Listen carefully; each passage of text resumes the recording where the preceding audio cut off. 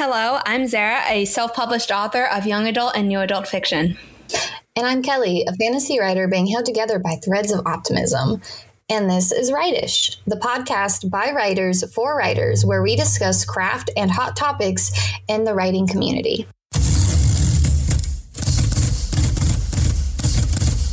In today's episode, we're going to be talking about the mid-month slump energy of NaNoWriMo, which we're going to be calling the mid-nano blues. And to start with, we need to talk about, while first week highs are great, they are called first week highs for a reason because they don't last for the whole month without any dip in enthusiasm or mood or morale. I kind of like to think about it in context of the muddy middle of a novel, because if you're writing a novel over 30 days, theoretically, you're going at a steady pace, which we've addressed multiple times. Sometimes that's not possible, and that's okay. But you're probably somewhere in the middle of your novel by the second week. And you want to get to the end, but you're in the middle, and it just kind of feels like, you're getting closer, but not close enough, fast enough type of feeling. And so it's not always the most fun part of a story. For people who are really good at the first week, sometimes they might burn themselves out. So now they're feeling sluggish. And you kind of just want to find ways to keep going, even when you might not want to. So that's kind of what this episode is about. Kelly, would you like to add anything to that? I agree that the energy of the first week and the battle cry of the writers coming together that we have talked about previously has definitely fizzled out as people are hitting the points in their writing where they feel either more intimidated by, not prepared for,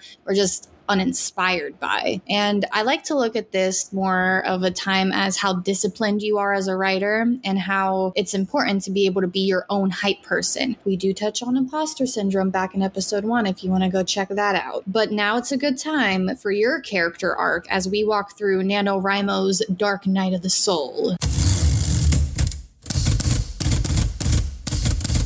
I feel like in a novel, Dark Night of the Soul, and for those of you who don't know what that means because you haven't read Save the Cat, the screenwriter version or the novel writer version, Dark Night of the Soul is basically your character has failed and they are doubting everything and doubting whether or not they can continue going. This is kind of what you might be feeling at this point in Nano. And personally, the things that Kelly and I talked about, what drive us, is hitting milestones in our last episode. And when you're in the middle, your milestones don't come as fast. The difference between 10K to 25K, which is the halfway point, which is, the main milestone, if not the only milestone in the middle, that's a long way. And then 25K to 40K is also long. And, yes, that's the second half of the middle, theoretically, if you're going by word count, but you're writing 50% of the novel in the middle of the month without, the excitement of the start of the month and without the excitement of we're almost at the end, let's all do a final push. There is something for setting up your habit and your routine before Nano, or,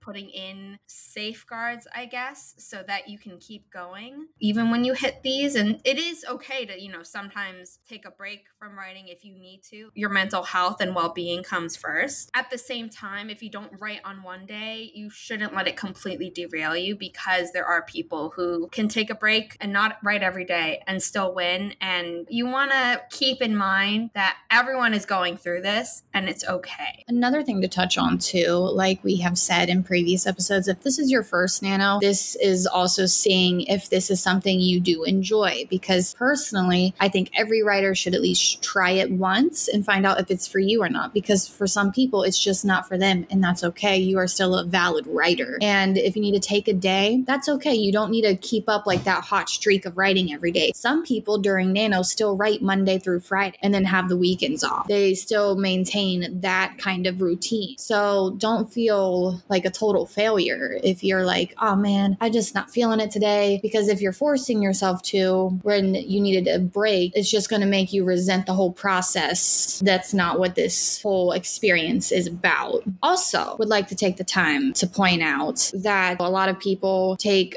creating their own reward systems for Nano and little survivor kits. Personally, I haven't done anything like this, but I do enjoy seeing author tubers and writers who do, because you know yourself best, and that includes what will motivate you best. For me, I enjoy working on fun projects, so I have a self-imposed deadline or I'm participating in NaNoWriMo. I'll set up a fun project aside as a reward, and these projects aren't always writing related. Some can be knitting, gardening, or gaming related that I do. So Zara, do you watch any author tubers and their like NaNoWriMo survival kits?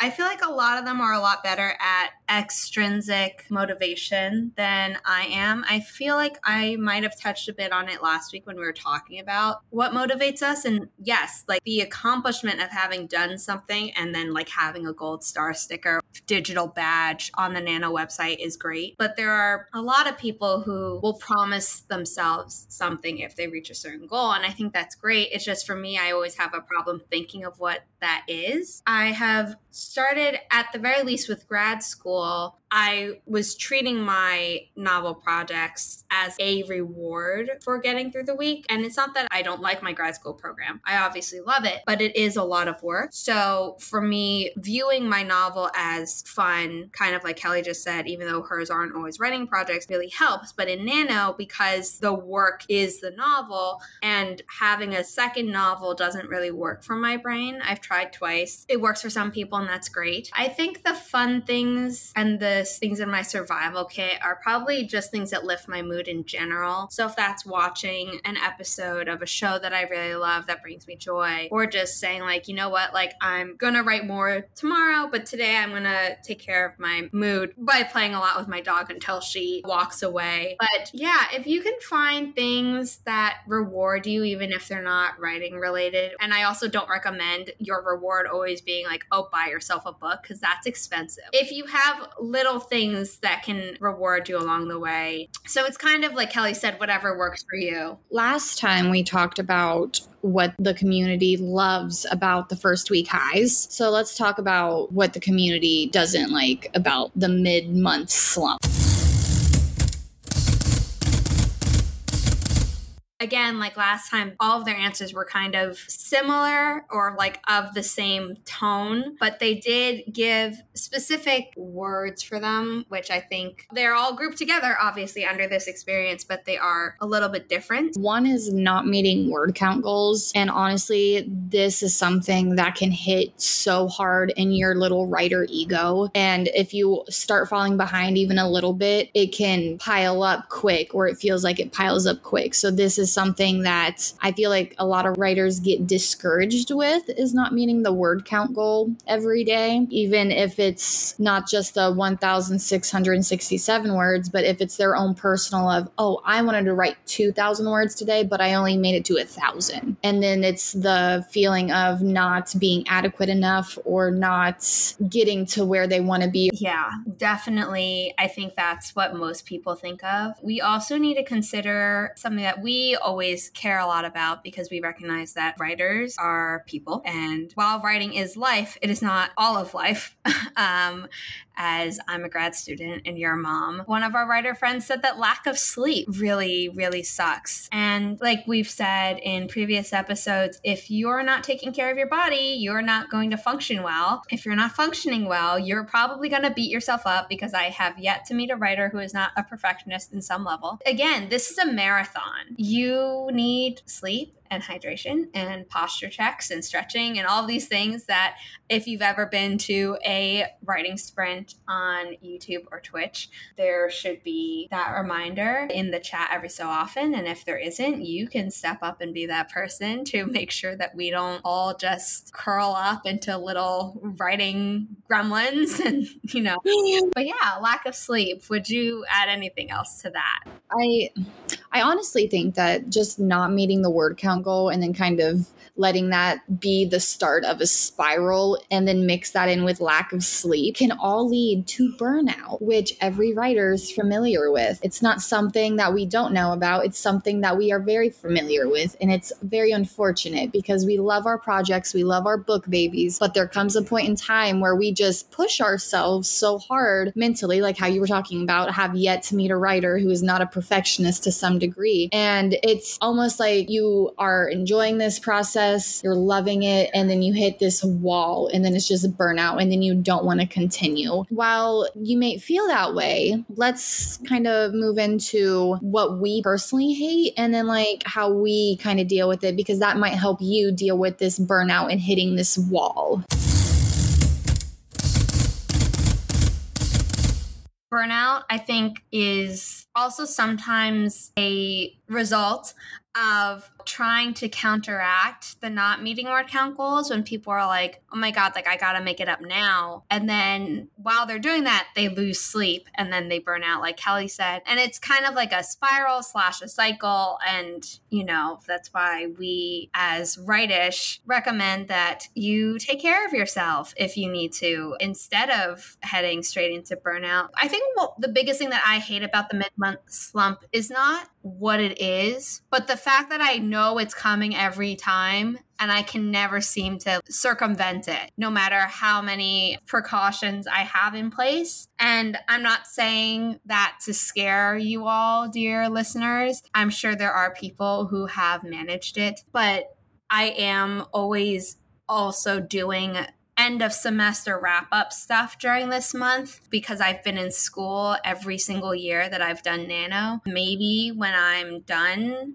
with education and I have a job, that will change. I don't know. I hope so. Obviously, you know, every year and even during Camp Nanos, you can tweak your system to try and be better to avoid the mid-month slump. But I think that is the worst thing that I hate. Yeah, is that you know it's coming. I don't really like the decrease in energy because I am an empath, so I kind of feed off all that high energy. So this is the time where I have to kick myself in the ass to create my own hype and my own energy. And I think it's important to point out that even though we come together as a community, it may be helpful for you if you are also an empath to have your close circle of writer friends in a group text. That way you can still try to send each other encouragement and to uplift each other through this slump. I believe there was a quote that Sarah Labrat was talking about how a rising tide carries all ships, something along the lines of that. And if you can be that for your group of friends and they can be that for you, then you know what? You can all get through it together. And I also dislike how strong the urge is to stop. And while it seems tempting, once again, you have to pull yourself away and see it through because you'll thank yourself in the end. This might be your first NaNoWriMo and this might be your first experience. But once you get to the end, let that then be the decision if you want to do this again next year or not. Some people only participate in the camps, and that's perfectly fine. Of course, everything's circumstantial. You know your own limits. And while I do mention things I don't like, I also try to throw in some optimism because I have Sagittarius moon. I like to try to be optimistic. Like I say at the beginning of every episode, I'm a fantasy writer being held together by shreds of optimism. So while you're dealing with the mid-nano blues, know that you are not alone and that, you know, just continue to try your best to maintain some positivity and some momentum because we are almost there. And it's like you can see the light at the end of the tunnel. This has been the Writish Podcast, and we'll be back with another episode next week. Don't forget to follow us on Instagram at the Writish Podcast without a hyphen and on Ko-fi at ko-fi.com/the Writish Podcast, again, without a hyphen. Be sure to join us for our conversation about gratitude. Bye.